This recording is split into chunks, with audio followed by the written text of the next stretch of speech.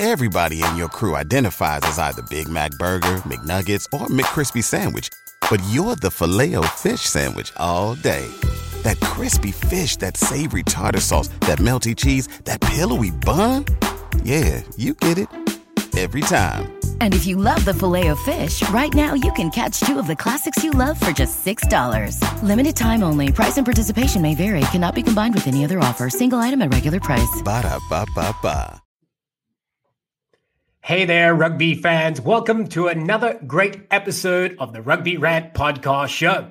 This is a special episode as we were planning to be able to do a live interview with JP Eloff, of course, from the NOLA Gold, who would have stepped up onto the screen to be able to be put to the test in our run, pass, or kick interview as our usual format, a part of each Wednesday night.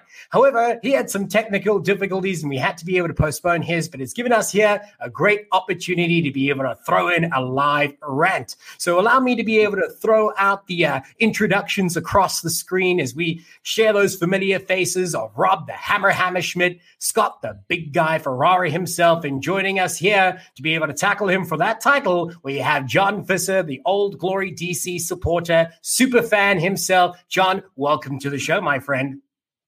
Thanks. I'm no JP, but I'm just happy to be here. Love the work you guys are doing to grow the game and keep fans like me informed.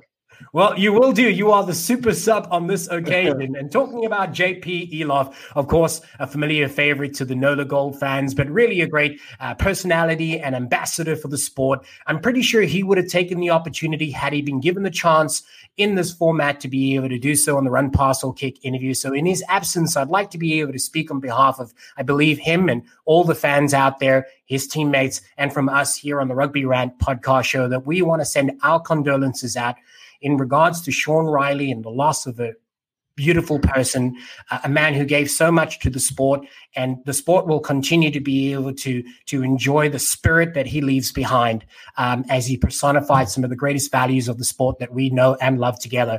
So in honor of that, we wanted to be able to send a special condolences, messages out to his family and friends, whether it be at home at NOLA Gold for him and across the nation and across the globe. You will be remembered, my friend, for your contribution to the game we all love so much. So with that in mind, gentlemen, let's continue forward to be able to start our rugby rant. Oh. This is... Hold on, Ty.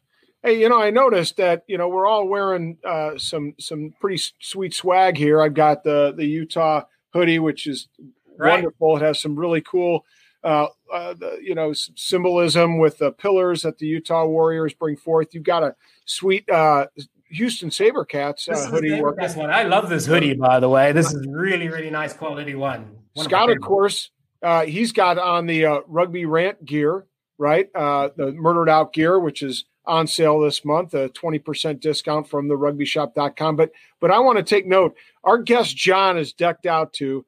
He's got just an awesome looking Adidas drill top, OGDC drill top there. Had to get that one out. Say that 10 times fast. John, where'd you get that nice piece of fabric there? Well, it's kind of funny. Like with the, I got this in the first season, but I look forward to buying a lot of the OGDC gear as it comes available on the Rugby Shop. Kind of anecdotally, back in March when everything was starting to kind of shut down and there's a lot of people trying to do charitable things, the Rugby Shop posted up on my Facebook as recommended. They're doing this thing, Buy Rugby Strong stuff, support Feed America and a Canadian charity. So I'm all in. I fill up my cart, place my order, and then I waited. And I was like, man, did I get scammed? Like a week goes by, 2 weeks go by. And so I just sent a simple email like, hey, just curious, I placed an order. Is there any updates? And Ed, I guess the owner, reached out to me through email with all the detail you could ever want. I was very happy. His customer service was way beyond. I understood Postal Service in Canada and the U.S. were having challenges in April and everything like that. But he was extremely forthcoming, very helpful, very informative, and personally reached out. And that kind of inspired me to get my hoodies I got when y'all did the MLR Kick Cancer campaign, the MLR, the Rugby Rant gear you had in October. I've got a couple of those, and I just need Paladin to make a little bit bigger gear. That sounds familiar. Big guy in the room. Does that sound familiar? I think that sounds familiar. Yeah. I'll tell you, Paladin 4XL is not. Nope. That's brilliant, though. I love how you say that, though, because I that's one of the great things is that when you can get that type of service that really makes it like the experience come from beginning to end, they'll like carry you all the way through. So talking about why we're here, gentlemen, let's talk about rugby, right? So we put it out, as we do usually, to the MLR Fan Zone group members on Facebook to be able to decide what we're going to chat about. And last week it came out tops, but we had the priority of the Dallas thing, which, by the way, a little bit of a tease. We got more information. Stick around. Halfway through this episode, we got some juicy news on the Dallas players and the situation thereby. But more to the point, we need to be able to talk about, would North American rugby fans prefer a British and Irish Lions tour or the Barbarians tour to the US and Canada? So the question was put out there, and we know the obvious conditions that is hampering the plans and the execution of the tour that's scheduled for South Africa. We're not here to be able to debate that. It may very well find its way into the conversation at some point. But the crux of this question, this debate over here, is where these gentlemen have 2 minutes to be able to debate at hand which they think is better and why, and what would provide the greatest entertainment for the North American rugby fan. Would it be the British and Irish Lions, or would it be the Barbarians IRC? To take the floor with his 2 minutes, we hand it over to John. I'll just go with one word first, and that's parity. And that's the umbrella that I'll use to premise the conversation. As a fan, I would spend more money than I probably should to go see the Irish Lions come play in the U.S. I don't care if they're playing my local high school, local college, the Naval Academy, I'd be all in. But in reality, looking for parity, I think back, if we could get the Barbarians to come, and if we could somehow tie that with the women's USA Eagles and the 2019 match they had in Glendale that came down to a try in the last minute. Right. And that would be beneficial to the USA women's team in preps for the World Cup. It would be beneficial as it would be you have the Barbarians, still a big name, obviously, in international rugby, lots of history. It's kind of like a best of the best, hodgepodge put together. So I think with the entertainment value you would get from the Barbarians, it would be great. It's not uncommon to think that the British and Irish Lions would come over here and they would sell out tickets, right? That's pretty well known, big names, lots of promotion. But when you think about TV and stadiums, do we want to have the British and Irish Lions come and maybe we don't fill it, maybe we don't see the TV viewership we'd like, and the game's a total blowout, so maybe fans start leaving a little early. I just think it'd be awesome to see the Barbars come in, be a close competition, especially if we could tie it to the USA Eagles women's team after that close game in 2019. Right. So a couple of things that I enjoy there. One, you spoke about, the connection with, or the parity. Let's talk about that. So the obvious thing is that when you talk about the optics, you mentioned about filling the stadiums. Well, also some people might very well say, do you really want to be able to invite a touring side of that caliber, bringing together all four of the top nations in the UK to be able to battle against Rugby Canada or USA and see 100+ scoreline? Is that great entertainment? Probably not, right? But it's not to say that was what it would be. It's really just incredible eyes on the US and Canada, and the optics in that regard, or should I say the reach, could be very powerful. But as you so rightly pointed out, if it's reaching that audience and it's not looking great, what does that mean for the game, right? But I suppose if we look at the evidence that we've already seen, when was it? Soldier Stadium, 60,000 seaters sellout. Was it 2014? Was it 2014? Yeah, 14. Right. So another great example. Then we had what was the other, the Maori game? Well. So there are examples we could draw upon that has that international viewership. Some of those points will probably pop up for Rob and Scott. So let's hand it over to Scott next to be able to hear what he has to say. All right, let's get hot, baby. So I do think the British and Irish Lions would be great matches, a great side to come here and tour. I think you would have to do, in my opinion, if you're doing British and Irish Lions, you would have to do a match. It would be British Irish Lions versus the Eagles. Sorry, I'm all over the place. On the East Coast. Then the next week, it's on the Canadian East Coast, so they play Rugby Canada. And then they go to the West Coast the week after that, and then go to the BC and Canada the week after that. So it would actually be a 4-week tour because you want to have that each coast have their own little match in Rugby Canada and Team USA. And that way you would have a lot of the Lions fans can then say, hey, we went to the USA match. It gives them an opportunity to go see the Canadian match. And it gives them an opportunity to go visit the West Coast or the East Coast. They have a lot of options they want it. But what I would want to see, the Barbarians match. I think the Barbarians match is interesting because, as John said, it's parity. But the other thing is, I wonder how many Americans are going to pick for that team if they know they're going to come here and tour. So I wonder if you're going to see guys that aren't on Team USA, but they're on the Babas, and now they're playing against other guys, or their previous teammates, or maybe they give somebody a shot that hasn't reached an Eagles cap yet, or only has a couple Eagles caps. So I wonder what potential that has as a team, that Babas team coming around. I personally would like to see the Babas. You kind of get a little more eclectic of a team. You get France, you get, whoever, you get a bunch of people who are around. It's nice to see. Don't get me wrong. You guys know I'm a Saracens fan, so I love my British and Irish rugby, but I think the Babas, for me personally, gives it a little more eclectic piece. And the British and Irish Lions tour would have to be a very bigger, be a bigger tour. So I think you have to weigh the options on that. So, a couple of things I love about that. First off, when you look at the differences in gameplay and style between the British and Irish Lions, who are steeped in tradition, not to say that the Barbarians isn't, but, the British and Irish Lions go back as far as, I believe I wrote down the note here, 1888 was the first tour on record. At the time was not referred to as the British and Irish Lions, but it was more so of an English team that had some other players of Ireland and Scotland. At that time, it was most likely Scotland. I believe it was 6 players. Nevertheless, they only became known as the British and Irish Lions once they came to South Africa. And coincidentally, we're going to claim this as ours. We gave them the name, right? Why? Because it was the Lions who had come over, Richard the Lionheart. And so the name kind of grew synonymously across the globe. The Barbarians themselves also have great tradition. 1890. What's the difference between them? Well, British and Irish Lions are steeped in tradition. They follow that standard stock format, very structured gameplay, hard-nosed driven. If you're a purist in rugby, you love the British and Irish Lions tour because it is a battle. The scoreline might not be very high, but it has been a colossal battle, right?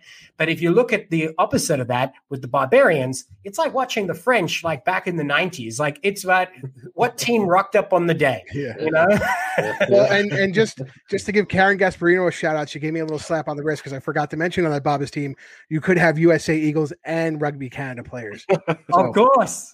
Yes, correct. Absolutely. And that is the beauty of the point that you brought out. And I'm glad that you circled back around to it, is that with the Barbarians being somewhat of a select side, you really can have free reign of what available player is able to join you, wants to participate. Plus, as you so rightly pointed out, Scott, which I think was a great point, it's far less of a commitment in a scheduling than it would be if it was a British and Irish Lions tour. So you could pick very simply, you could pick an East Coast location, West Coast location in both the US and Canada and have those 4 games sorted, and you could be entertained at every single one of those games.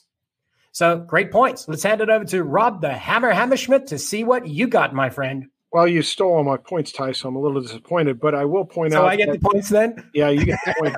I will point out that Chicago has hosted the 3 biggest turnouts for rugby matches in the United States. So, ding. But no, to the point, I think they're very different entities, right? The Babas versus the Lions, and we pointed that out. Let me just illustrate, though. One of the things that makes the Lions tour so incredible is the midweek games, right? Those are some of the games that we of course, look forward to the test matches, right? Those aren't going to be very competitive. And I apologize to my USA Eagle friends and Rugby Canada friends, but they just won't be that competitive. But setting that aside, Neither will the midweek matches, but those are the really enjoyable matches that you come to see. I mean, I watched my Hurricanes play the midweek Lions match. I think my Hurricanes won, or it was a really close battle. And so those are the fun things to watch and see who gets selected out of those midweek matches to then turn up for the big test matches. I do think the Baba setup is a lot more conducive to the North American environment. First of all, you guys have talked about the flexibility in roster. I'm going to be specific. Bring Chris Wiles into the Babas. Bring Blaine Scully into the Babas, right? They're playing some of their old mates. Bring DTH into it, right? Josh Furno, Sergio, John Quill, Sergio Parise. Sprinkle in some of those North American players. Bring in a few of those English and Irish guys who are the big names, and let them do what the Barbarians do, which is come here, have a fun tour, enjoy the things that they want to enjoy. You don't have to have the pressure of the midweek matches, and you can do USA, you can do an MLR all-star team, and you can do a Rugby Canada team, and that would be an outstanding and fun tour appropriate for North America. Excellent points. I love your passion, but you also went over your time. Jeez, baby. Hey, I got to give Scott a chance to win a few. But your passion and your delivery there, Rob, was superb, man. There were so many points. They were almost like you were firing them from a machine gun. I loved it, right? So they came hard and fast. But let's rewind a little bit. So when you spoke about those midweek games, I love that. In fact, for me personally, having been in South Africa and previously seen and observed the 97 tour, so subsequently the tour came about later. In fact, it's kind of coincidental that every time it is scheduled 2 years prior, because they do it in 4-year windows.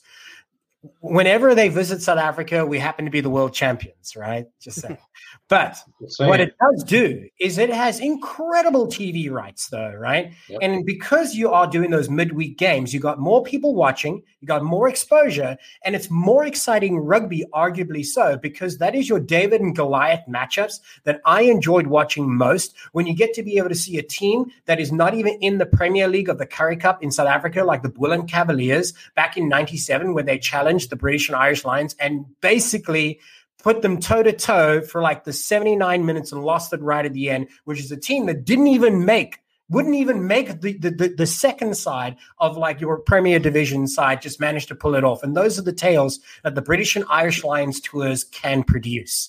But in the same vein, if you had to take a bunch of the greatest athletes you have in your country and sprinkle them in with the Barbarian side and give them the ball and just tell them to run and keep it alive, it's going to probably be the most exciting rugby game you could watch. So they both have merits.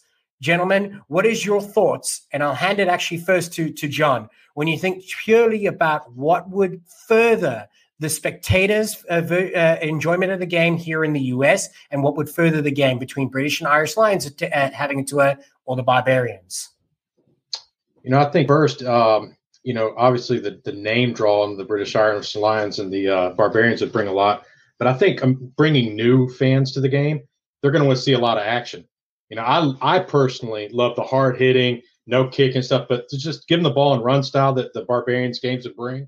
I think that would bring maybe an easier translation to bring a buddy or a family member to a Barbars game and be like, hey, and then they'll be like, this is great. This is just a fun atmosphere. No pressure, no 100-year history of playing New Zealand and South Africa and Australia and tying New Zealand in 2017. It'd just be fun. And I think that would be something that would help bring new people to it, that would help them maybe say, I want to do more of this, which would then turn to more MLR games in college and so forth.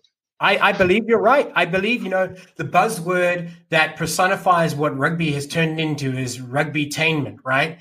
And probably Barbarians is a more suited brand of rugby to fit that mold. Would you agree, Scott? Yeah, definitely. I think Baba's opened it up and they just kind of let it rip almost schoolyard style. The other thing is what me and Rob missed talking about was not only Team USA players, but what MLR players might be selected to the Babas. Who knows? Sure. If in 2 or 3 years from now, maybe Chris Robshaw is done with his MLR career and maybe he's coaching at the Chicago whatever's, and they say, hey, you want to play a couple matches on a Barbarian Select side in North America? And now we got Chris Robshaw playing, who is in the MLR. Maybe, they call up Chris Mattina or Mike Petrie to come back on one of those matches. Right. So, I mean, I think you can sprinkle in so many people that are North American related and still have the same entertainment value that you would when we watch them in other places. So I think that's the biggest draw. And it speaks to John's point about if you bring a buddy, it's fun. And you can say, oh yeah, I watched Chris Mattina for 2 years at Rooney. He was a great guy. Oh, I've never taken you to a Rooney match. Boom, boom, boom. Exactly. Rob can do it for Nola. I mean, you could really bring in some people, and I think the television value is there. I think, bringing casual fans are there. And I think that's how you fill up a stadium that might have 60,000 people. It might be, 45,000 diehards, and then bring in one of your friends who this is their first rugby experience, and you're going to have a ton of fun. Rob? Thoughts? And just to build on that, I think that would be the value in having like a DTH, Sergi, not perhaps Parise, but somebody like Wiles, some other guys that have been in the Furno, been in the MLR, or are currently in the MLR. They're in the Barbarian side, and then you promote them as MLR players, so that when you go to the MLR season, it feeds real nicely into the fact that we're promoting MLR branded players and preparing for a big MLR season. And let's not exclude the fact that we have a host of, and will continue to have a number of internationals, Matthew Bustero, Ma Nanus, who might be available at that time too, that are those international players, as you so rightly pointed out, like Robshaw, will continue having that tradition, and they will be available too.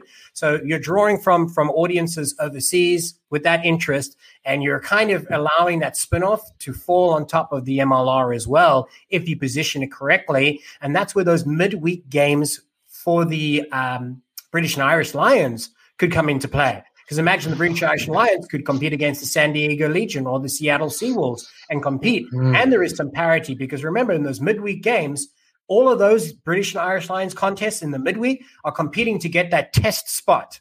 Right. So it's the younger players, it's the guys that are trying to earn their stripes, so to speak. Right. So that's also what makes it exciting rugby. But there certainly is a lot of great interest when it comes to this particular point.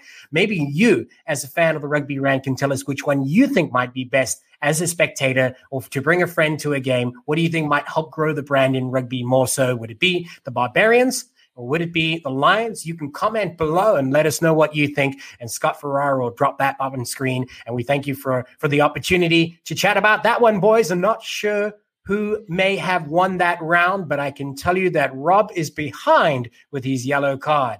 Definitely. Ty, real quick, I want to give a shout out to men's and women's rugby clubs at San Jose State from the big guy. Yeah, okay. So in talking about shout outs and a moment in between the two segments over here, I believe you have a message you want to be able to share from one of our sponsors, Scott. So why don't we hand it over to you before we jump into the next segment to be able to talk about the San Diego Legion move of the home games to Vegas. But the floor is yours, Scott. So it's that time, everybody. It's Manscaped ad time. So Valentine's Day is upon us, everybody. Make sure you're ready for whatever is going to happen at Valentine's Day night. Our friends at Manscaped, the global leaders in men's and women's below the belt grooming, are here to tell you need to use the best tools for the job so you can be ready for anything on that special day. Remember, 2 million people are already trusting Manscaped products to groom, and make sure you're one of them. We've all had issues down there where you have the nicks and the cuts, and that's something that with the Manscaped products you don't get. Your significant other can't think of what to get you this year. Tell them to get the Manscaped Perfect Package 3.0. It gives you the full array of products that Manscaped has to offer. Keeps you looking nice, smelling nice, and feeling nice. The Perfect Package 3.0 is led by the revolutionary third generation Lawnmower 3.0 trimmer, which has advanced skin safe technology and features a cutting edge ceramic blade to reduce grooming accidents. It's also waterproof, which prevents a mess in the bathroom floor or in the sink, especially when it's time, for Cupid to shoot his arrow on February 14th. So also included in that package, you get the crop preserver and crop reviver. these products keep our boys sweating and smelling and stinking. We use deodorant on, other parts of our body. Why not use it on the smelliest part of our body? It also comes with a pair of Manscaped boxers that'll keep your junk feeling fresh all day. It has that anti-chafing technology. So if you're out there doing yard work or you're hitting the gym real hard, you really won't get that rash that happens. They're really comfy boxers. I know us three at the Rugby Rant wear them constantly because they're awesome. So to complete your grooming game, they also have the new Refined Cologne, a signature scent by Manscaped. It's actually something I put in my repertoire from work. So I swap my colognes every so often, and I just started using the Manscaped Refined Cologne. It's awesome. My wife loves it. This is the perfect package for you. Get 20% off of free shipping when you use the code RugbyRant at manscaped.com. Again, you get free shipping and 20% off when you use the code RugbyRant at manscaped.com. Your buddies down there will thank you. And just so you know, big guy, like when you get to be my age, downstairs grooming, women of an older sort, it's not as much appreciated, but you know what they do appreciate? They appreciate the weed whacker, right? Because you start to get hair where you don't want it, and you lose hair where you do want it. And so that's the product that There's a lesson for life. It's true. It's true. So, I like the weed whacker because I can clean those areas that I'm not looking for hair to grow around the nose, around the ears. It's real important for us old guys. So it works for the young, works for the old. Manscaped is your place to get all of your grooming needs. How long does it take you, Scott, to craft those emails? And by the way, I love that when Cupid has to shoot his arrow. I mean, listen, I did a lot of writing when I was in high school and college. I wrote for the newspaper for 8 years if you count high school. So I mean, I'm pretty decent at writing. And to be honest, yeah, but I just think you're extremely passionate about this topic, and it comes across. Well, here's the thing, when I get a guy like Lerome White who's watching from the AGs, shout out to Lerome, he's laughing because he's heard these before. I think he might have been part of one. When he was on, so catch his episode. It was a great RPK. I love Lerome. And then you get a guy like this Adam Thompson here, who it's his first time tuning in, and he tuned in halfway through with the Manscaped. He seemed very confused. He definitely loved it. It definitely got him laughing. And this is why I do them. They're funny, but you know what? The products work. And Rob's right. The weed whacker works. The Lawnmower 3.0 works. The friggin' cologne, it smells really good. Right. My wife commented the other day, like, "Oh, you changed up your cologne?" And I was like, "Yes, I did." She was like, "It smells great." Wow. Yeah. I don't know about all that, Ty. I'm trying to keep it, PG-13 here, but So Rob sold me on the ear trimmer. Yeah. So a final reminder for those that have been watching, the Manscaped, go and check them out online, manscaped.com. Use the code RugbyRant for 20% off plus free shipping. Rob and Scott, thank you for your contribution. And it has always been entertaining, and it has promised to be so again. Well, let's draw our attention to the real reason that we're here is, of course, rugby. And rugby in North America is an interesting landscape as it stands, like most of the world, in the middle of a pandemic. But what do we do? And just ahead of on the horizon, we've got the start of the season come March 20th. I mean, boys, it seems not so long ago that we were debating whether it should be an April start.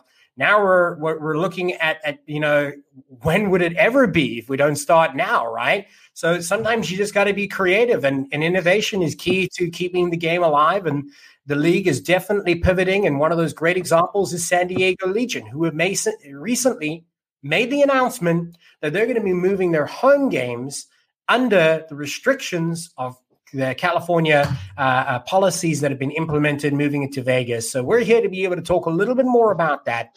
We'll hand it over to Rob Hammerschmidt to be able to tell us what he thinks with his opening rant, and his 2 minutes start now. So first of all, let me just throw a shout out to all the San Diego Legion fans out there. Some people are a little worried that San Diego Legion will become the Las Vegas Legion. I don't think that has a chance of happening. Non-COVID times, San Diego is a far more attractive place to play. And that's for sure. So no worries about that. This is a temporary thing. And the idea is for the Legion to actually be able to have fans. Look, the fact is 5 hours away. So fans can drive out there, catch a game, maybe stay the night, and then come back the next day. I know it's a sacrifice, but the question is, would you rather be able to see a couple games a year this year or none at all. And I think left with those two propositions, you'd rather see a couple of games versus none at all. I'm flying down to NOLA. I'm going down to NOLA twice, 900 miles, guys, to see a game because I'm a fan, right? So I think 5 hours is much less a sacrifice. The one thing I would say is the organization, San Diego, can organize fan buses, right? How great would it be? Fan bus, you pay $100, $150, you get a fan bus, you get a hotel, and then you get there's 5 kegs on the bus on the way there, right? And then you go see a game, you enjoy a game, and then you come back the next day and enjoy yourself in Vegas. And don't forget, I think let's look at the silver lining. It's going to be cost effective for teams that are coming in. Little cheaper flight, and certainly I would think they'd be able to negotiate a cheaper hotel cost because of Vegas's plethora of hotels to choose from. So there we go. I yield my time to the chair and let that be a lesson that I should get some of that back from the yellow card. That doesn't make sense. Oh, by the way, Ref, I did a shoulder charge on the tackle before, but I completely repped on this one, so that'll even out. Yeah. Sorry for that high tackle, but the last one was good. That's how Owen Farrell does it. What the hell? Yeah. Okay, so Rob, some great opening points there. First off, again, I love the fact that you addressed that Legion fans don't need to panic, right? This is not the permanent relocation of the Legion. In fact, it is just an innovation that allows them to be able to host home games in the most reasonable manner, because in this day and age, we got to think outside the box. And I don't think that they will be alone. In fact, I'm not going to touch on that too much because I believe the gentleman on screen might very well talk about that. But what I do like about San Diego Legion, not only did they already have in mind, they must have been looking at options, because think of how quick their pivot was, right? Yeah. So you're thinking, okay, we need to be able to find a new place to be able to play. Done. All right, what do we do if people can't actually end up attending those games? And what if they've already paid for their season ticket? Oh, well, by the way, an email went out acknowledging that all the founding members and the Centurion members have the ability to be able to get a refund on their tickets that they paid should they not wish to participate in those home games. So they're saying, hey, guys, we're moving, but we're not holding you your ticket money hostage here, right? We're giving you the opportunity to continue enjoying your rugby in the best way that we can see how, but at the same time, we understand your life might not allow for that to happen, that you can travel there.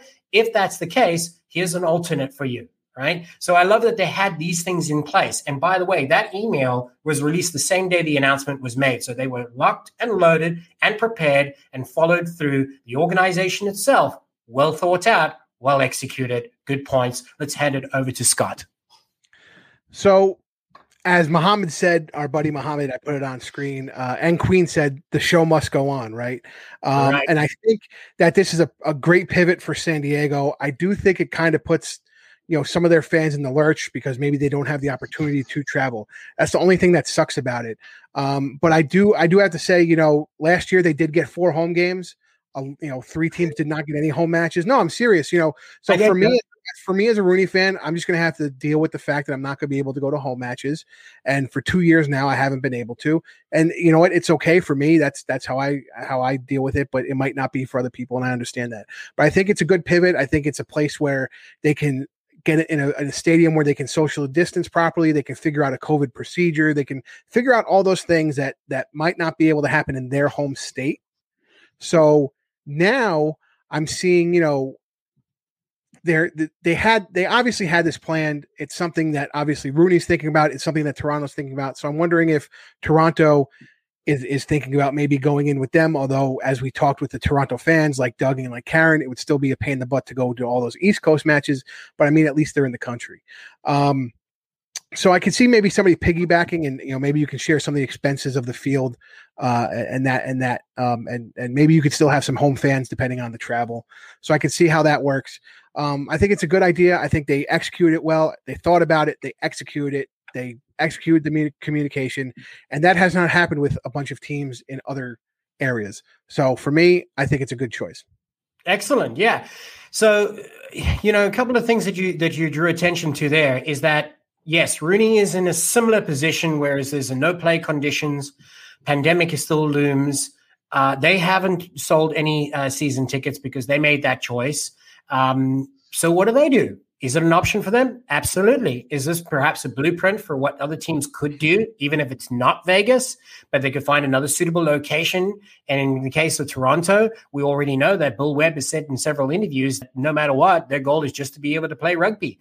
And if the goal is to do so, you also need to do so while being as cost effective as possible. So as Scott pointed out, what a great way to be able to piggyback an exercise like this, where you can reduce costs for both those franchises and leverage the rugby community around them, and of course be able to play games. Now, it is still yet to be decided whether they'll be hosting fans or not, but if they can, you are twice as likely to be able to draw an audience when you have double headers with teams like Toronto or Rooney and, of course, San Diego Legion. So these all should be, in our minds, considered as options. Would you agree with that, Scott? Yeah, I'll take that as a no. Yeah, sorry. I'm trying to, as people know, I do the rant, but I also do, the production. So okay, you just cut yourself off. Yeah, I cut myself off. I meant to hit the mute button back off. But yeah, no, I agree. Perfect. Hey, be careful with that lawnmower, okay? Yeah, exactly. I heard it. Comedy is all about the timing and delivery, and yours is perfect. I heard it in the background. I had to go turn it off. But no, I think you're right, and I think I agree with Daryl. Avoid Sam Boyd at all costs if you can. Right. I mean, we've actually joked about that. From experience, right? It's really not a great place for Rooney, so you definitely don't want to see that. But let's swing it back over to our final ranter over here. Remember, he's here to be able to try and take these boys off their perch as he battles it out to be the winner of this round. Let's hand it over to John. Last time I used one word, I'll use one word here as an umbrella. I'll say leadership. So when I think of everybody's going through the COVID thing, right? And instantly teams like the Arrows with Bill Webb and his forward thinking and transparency, and obviously closer home to OGDC, right?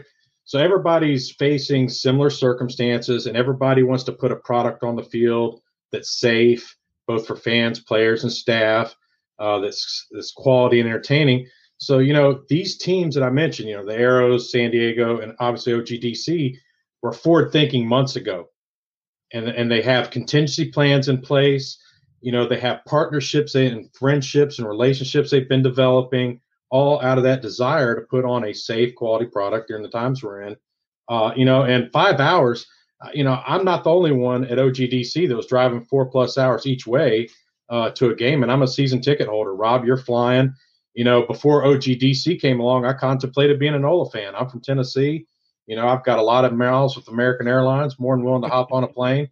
And I understand that not everybody's like that. So that's where I think the other half of the leadership comes in, right? So it's not just people like us that are kind of going all in where we can, and I'm blessed to be able to do so, but they are communicating the timing of their communications, the transparency of their communications, the whole way they communicate. The closing of the season at DC was just absolutely transparent, thinking about the players, the fans.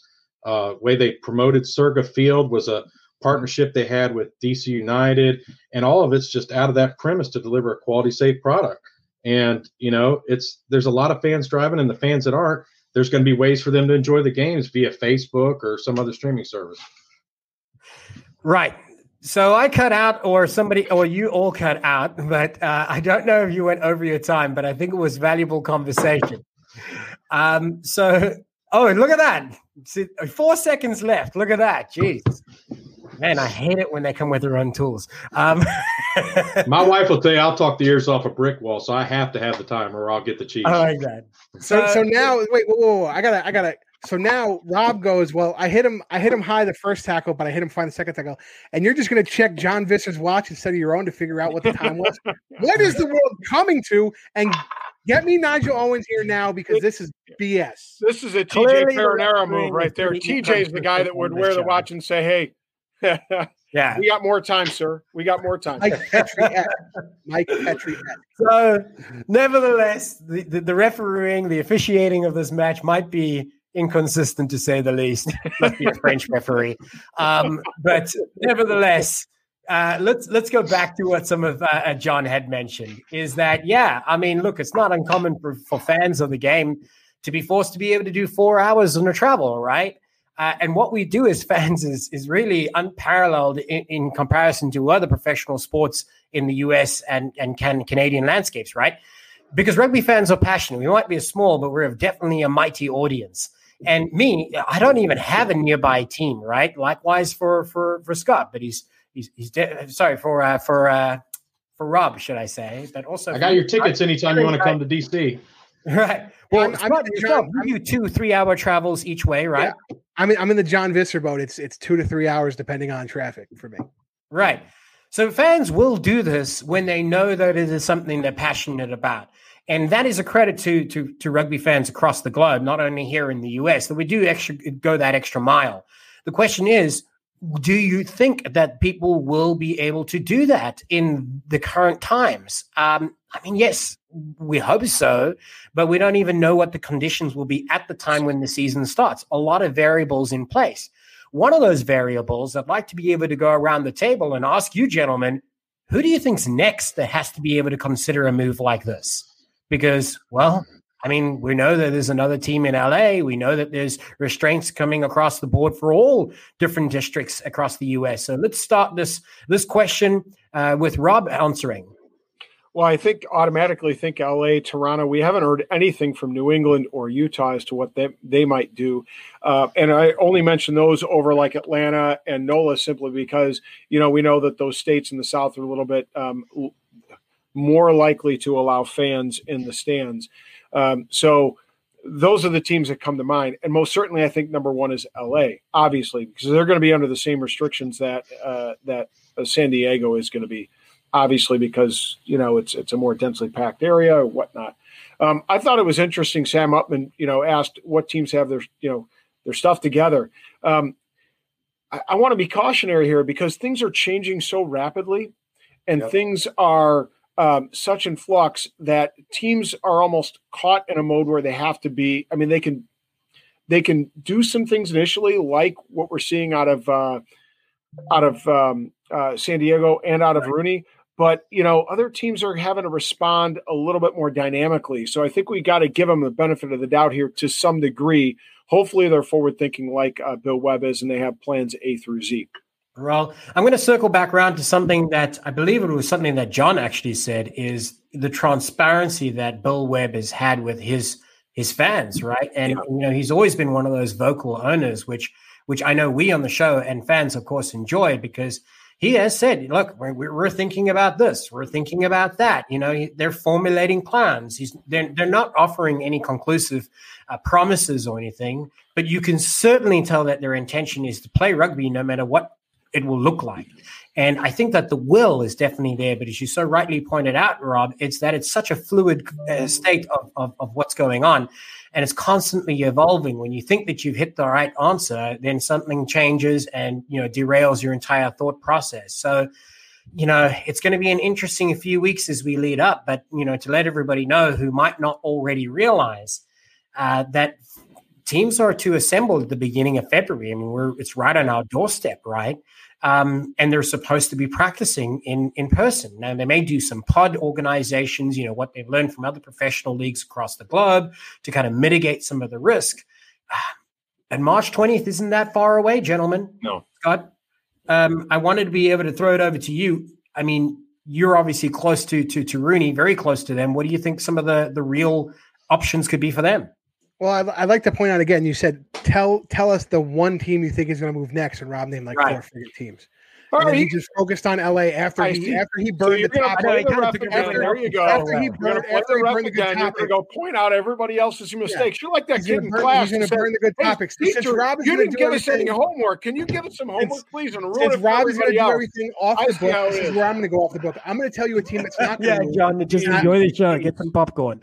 I'm going to go off the script, and I'm going to tell you a team that's not going to move. And I'm going to disagree with Karen, who I just had up on the screen before. I don't think Rooney's going to move. The way that it's spelled out for New York people in New York, you can go to adjacent states that connect to New York, but if you don't, you have to come back and quarantine for 2 weeks, or you have to get a COVID test. But let's use, for example, New England. If Rooney goes to New England as a fan, I can go to Massachusetts, right? Because it connects to New York, but Massachusetts won't allow me in there unless I show them a COVID test. So now, what sense does it make for Rooney to move anywhere else if, as a New York fan, it's still going to be a hassle for me to go? So I think Rooney's just going to have to play the game where they're going to go without fans, and that's okay.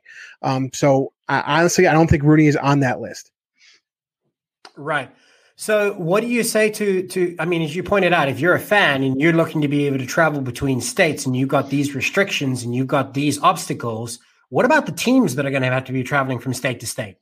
Well, it's different when you're working from state to state. Those restrictions are different. I mean, obviously, now with COVID tests being having access to COVID tests, rapid tests, and the regular SARS, which gives you the 4-day more accurate test, you can test your guys, and then that's the way I think they're going to do it. And I think we're going to find out on Friday because supposedly the new schedule is dropping. Supposedly, right? Yeah, so we'll see when the new schedule drops. Maybe there's some spaces in between there. Maybe we have a couple extra bye weeks. Maybe things get moved around enough. Maybe they do maybe Toronto has all their, away games up front again. Who knows? So I think we have to wait and see what the schedule looks like, and then we can maybe perceive what's going to be going on for each team. Right. John, I want to be able to throw it out to you. So something that fans have shared as a possible option in their mind is, well, why isn't the MLR considering a bubble? What are your thoughts in that regard, as the MLR might be able to apply some of these techniques that work well for other professional sports leagues in the U.S.? I think bubbles work well in things like the Rugby Championship this year, right, with Argentina, New Zealand, and sadly South Africa wasn't able to come, and Australia. But I think when we're looking at MLR and bubbles in the U.S. that maybe the NBA tried, they had a lot of trouble not just controlling them, but it was just hard mental health-wise on like families being away from people. But I think one of the biggest things that draws is financials, right? Like, so if we don't have a CBS, NBC, ABC, ESPN, whoever that's putting millions of dollars to the MLR to televise games, how are teams going to make revenue? So revenue is through gate, right? People coming through the gate. So I think if you have a bubble in any state's going to have restriction on number of fans. So you're looking at each team sharing the small sliver of the same pie versus if you're not playing in a bubble and like do things like Scott's talking about testing, different schedule arrangements and things of that nature. I think we're going to see a hybrid of it. We're going to see a couple teams maybe in the end land on clustering together for financial reasons. And then we're going to have other teams, the obvious ones, I think, being Houston and the other Texas team, the Austin, NOLA, all those are a couple-hour drive of each other, so it's not going to be real hard. But when you're talking about high population densities, you may, and with the Arrows travel restrictions, you may see a small bubble of 2 to 3 teams, but as a whole, I don't think it would work. Well, and don't forget the biggest challenge of the bubble. The biggest challenge of the bubble is the fact that these guys got to have employment outside of what they're doing in rugby. Bingo. Right? Exactly. And you could actually, throw this on top of that, is that if you do get positive tests, obviously those guys are going to have to quarantine. Yep. So you're going to need almost like a deeper pool of players to draw from, potentially to work in, if you do have a few guys that come down with a positive test. And you're talking about drawing from that pool when we didn't have a club season and teams didn't have a college season either. So what does that pool look like if they haven't been practicing with you that often? So I wonder what the competition is going to look like if we start hitting those cases where we have to have guys sit out due to COVID. But Rob hit it on the head. I was going to interrupt John in his point to say, most MLR players have employment outside of the MLR, so they can't bubble unless they're doing it from home. But some people can't. Like me, I'm an essential worker. I have to do it in the place I work at. So if I was on Rooney, it couldn't work for me if we decided to bubble down in DC. So I think the biggest challenge isn't even the revenue portion. It's just you can't do it because the players can't do it. Right. So we can agree that it's not a feasible option for the MLR. And we've spoken about this in different versions, through various different debates going back a couple of months now. But the fact still remains, the biggest obstacle is that not every player is entirely professional. He may do it as a profession, but it's not his only profession. Right. So that there is one key difference between our sport and every other sport, at least when it comes to the US and Canada. So it's not really feasible, but I do like the point that John brought up is that you might see a hybrid. You might see a few teams cluster together. It might not necessarily be a bubble, and it might not be the motivation is to be able to isolate these players, but it is definitely going to have an upside when they can reduce their costs, reduce their travel, and all of these factors that go associated to it. One great example would be the connection that sits between Austin and LA having the same owner. So what is it that would stop them from leveraging some of the assets that they have in Austin, where Robert pointed out teams further south are perhaps more likely to be able to have games where fans are. Rob, what do you say to people who say that it seems like a logical fit to have LA move down to Austin? Well, I mean, quite frankly, they were going to play in a 90,000 seat stadium in LA. So I think, feasibly, it was going to be pretty expensive to actually play there in the first year and then not have fans. But I still think you got the big problem of bringing guys in, especially a lot of guys from Australia who are going to be leaving their family in LA who have settled, and then they're going to have to move for 4 or 5 months. Or at least spend some of the time in Austin. I think it's pretty tough to do. It's a pretty tough ask, especially for players' families who have just arrived in these shores that have young kids.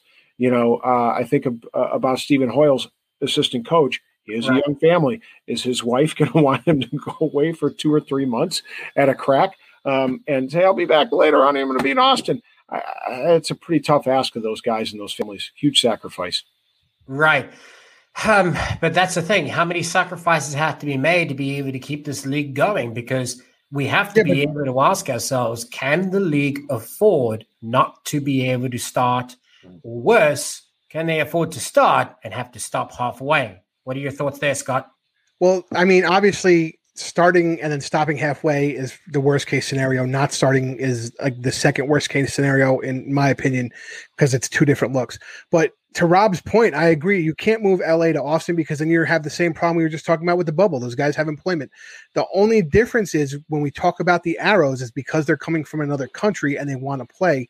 That I can see how they can try and they would have that's the only thing the Arrows can do. The Arrows can only at this point set up in the United States to play because they can't be crossing the border constantly at this point. Right. That may change, but we're talking right now at this point.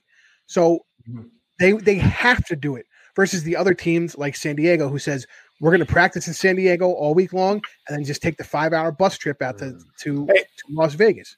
Listen, Kid Gilchrist just, dig into his pockets a little deeper, pay for enough, vaccinations for every player in the league, and then we're good. Yeah. Don't even get started with a vaccination. Sign the check, man. Just sign the check. No, but you can't do that. It would have to be, I could say for Rooney, let's say Connecticut opened up and allowed to have fans. Okay, Connecticut, you can go to Hartford, you can go to Rensselaer Field where UConn plays football and feasibly do it because it's just a couple hours of drive. Right. But to say Rooney's going to go, though, when you talk about players not being able to uproot themselves and go into a bubble or relocate, the league itself holds the contracts to the players, and essentially they're contracted out, or at least the rights are given to the teams to be able to have them in their squads. So let's take Austin and LA, for example, and I'm going to throw this one over to hear your thoughts on this, John, if you think it might be feasible. But this is, again, something that's been formulating in some of the MLR fan zone conversations and so forth. With the connection and the ties that Austin has with the Gilgronis and the Giltinis in LA being tied to the same owner, and the contracts being held for the players by the league, why couldn't it be feasible that LA moves to Austin where they could share the facilities? They can then also share a similar roster, right? Because you would have players locally there that they could draw from. Remember, you've only got a 23-man squad that's announced, but if you have to be able to produce rugby, you could do so by drawing from some of those players that are not in that starting squad, right? And draw from the local rugby community to bring players up because who have been playing there because rugby has continued. Do you think that's something that might be feasible, at least in part, for at least a couple of teams? I think, if I were financially motivated as an owner, that would seem very streamlined, very efficient. My concerns have to do with the players' families, and it's always what it goes back to, players and staff who have already made sacrifices. As long as the team with the deep pocket owner was taking care of those players and staffs and their families and speaking to them about it, like get their input. Are you willing to do this? Can we do, how would this work? And just be honest in conversation. Yeah, it's possible, right? You got the same owner, same relationships with a lot of the coaching staff. Bring it all together, make it all work, put a product on the field. It's their first year, so yeah, that may work. But again, I go back to, and there's some players available in Texas. So, there's a lot of positives that could happen, but I always go back to the asterisk of you better be taking care of your people, because I'll tell you as a fan, one of my chief concerns are if the teams in the league aren't taking care of their players, the fans may get skittish and the fans may be less supportive and the fans may be worried. At least I am. My first thought when they canceled last season, I remember telling Tim Brown or something in the OGDC supporter clubs, keep my money, take care of the staff, take care of the players. I've already spent it, and I think I'm not the only one that feels that way. Right. So yeah, efficient, move them there, but they have to take care of their people. Right. And, on that note, one of the things that we've always shared on the show is how great a rugby community we have here in North America, that when events like that do happen, almost the first thought that comes to the mind is, how does this affect the players? And on that note, I wanted to be able to also give the floor to Scott, who has learned some additional information that we wanted to share with you in regards to the players down at the Dallas Jackals organization in the absence of no play for 2021, the postponement of the Dallas Jackals season. There was an outcry, not only because of the disappointment that rugby will not take place as anticipated at the Dallas Jackals organization, but more so about the players and feeling for them. We wanted to be able to learn more, and Scott has something to share. So we talked about this on the Dallas Jackals episode last week, that there was a dispersal draft that the MLR has said there's going to disperse the players via a draft, and America's Rugby News actually came out with a mock draft of that, like immediately. Shout out to them; they did great work on that in such a short time span. What I learned today through contacts is that there will be no dispersal draft. Breaking news: there will be no draft. All the Dallas Jackals players will be considered free agents and free to sign with whoever they want to. Does that free them up? I guess so. I'm not sure. If a lot of the rosters are filled already. Remember, most teams are reporting on Monday, February 1st. So what do you do if you're, at a certain position that is, there's only one of them on the field and they've already picked up three guys, they picked up a starter, a backup, and a backup. What are you going to do? So again, there will be no dispersal draft per our sources for the Dallas Jackal players. All Dallas Jackal players are considered free agents. So let's discuss what a free agent is. For those that are not familiar with now how this changes the rights to a player, help us understand. Paint a picture, Scott. So pretty much they literally, their contract is essentially null and void. They can go talk to any team. Before, as we saw in this past offseason, right, we had certain different types of people as far as when contracts ended. They were considered restricted. They were considered alumni because they're no longer in the league, things like that. These players literally have free reign to sign with an MLR team, whoever they want to. Right. So in the absence of the dispersal draft, it's basically every man for himself, unfortunately. And correct. Yes, one of the challenges is that most rosters have been filled. However, the upside and downside of this is that, well, yes, rosters are full.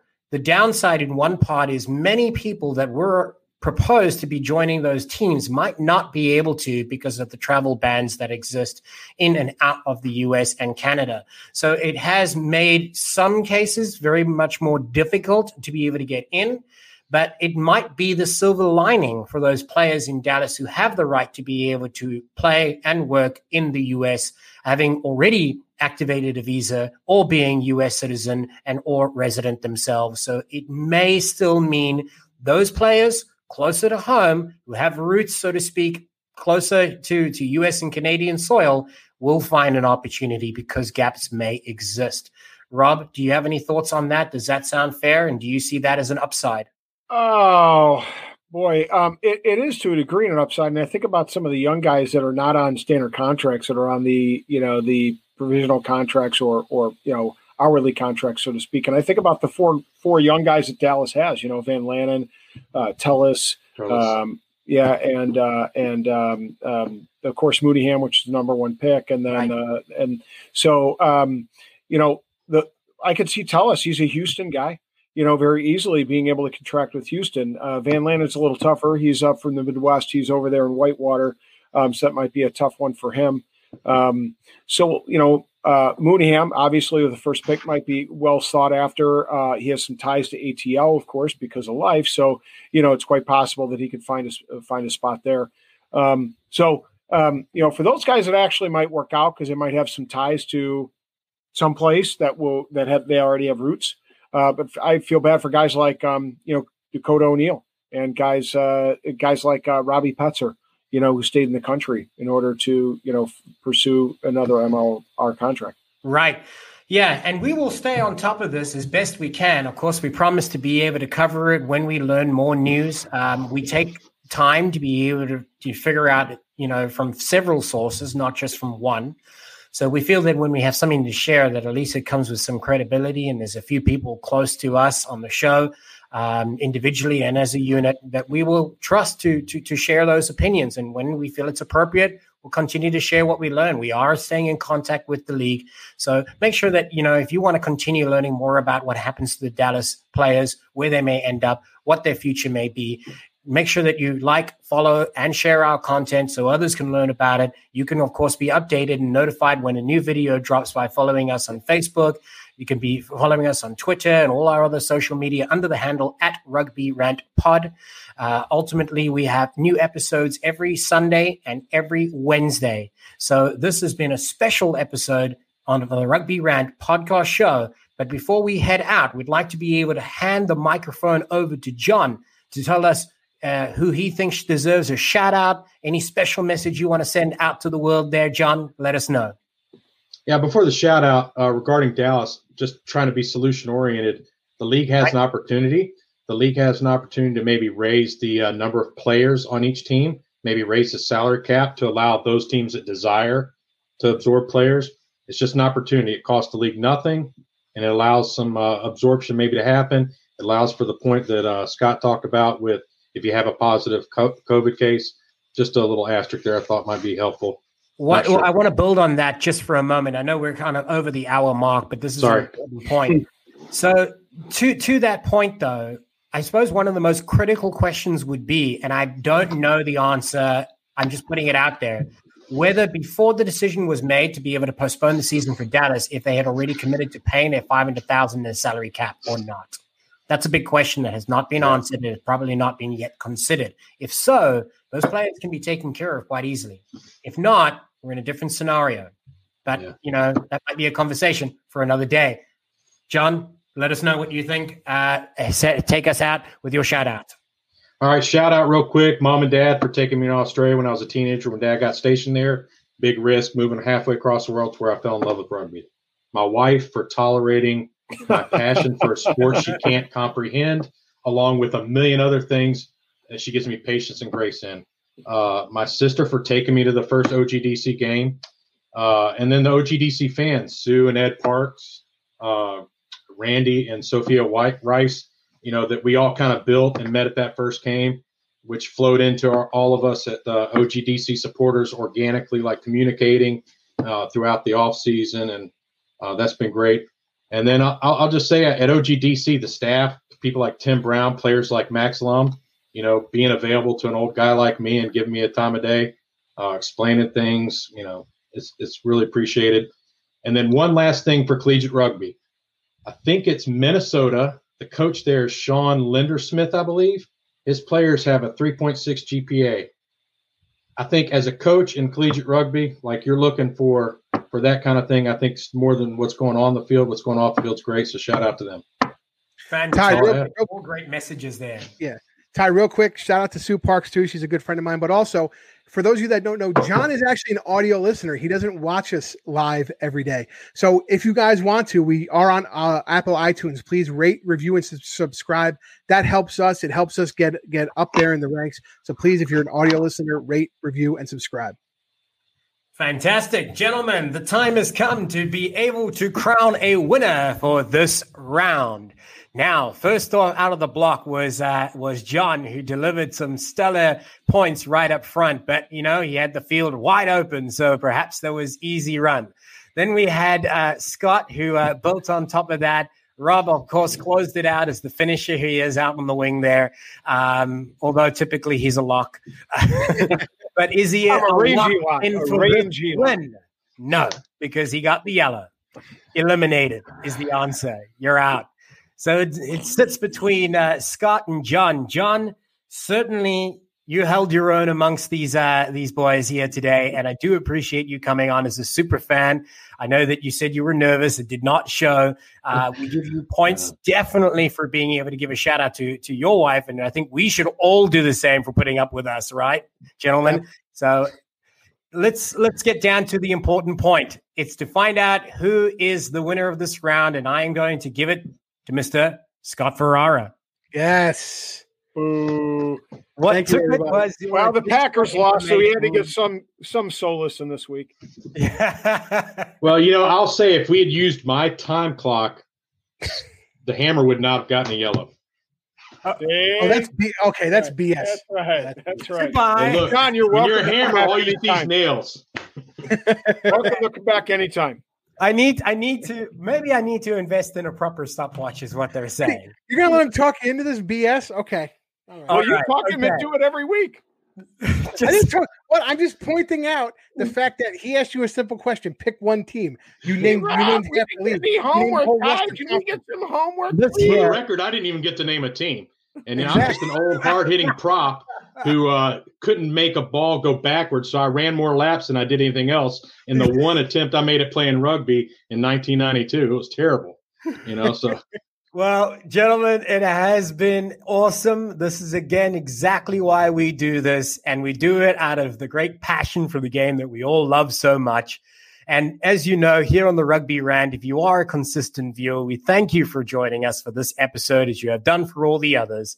But our true message we want to be able to leave with you is that we love what we do, and we do it because of you.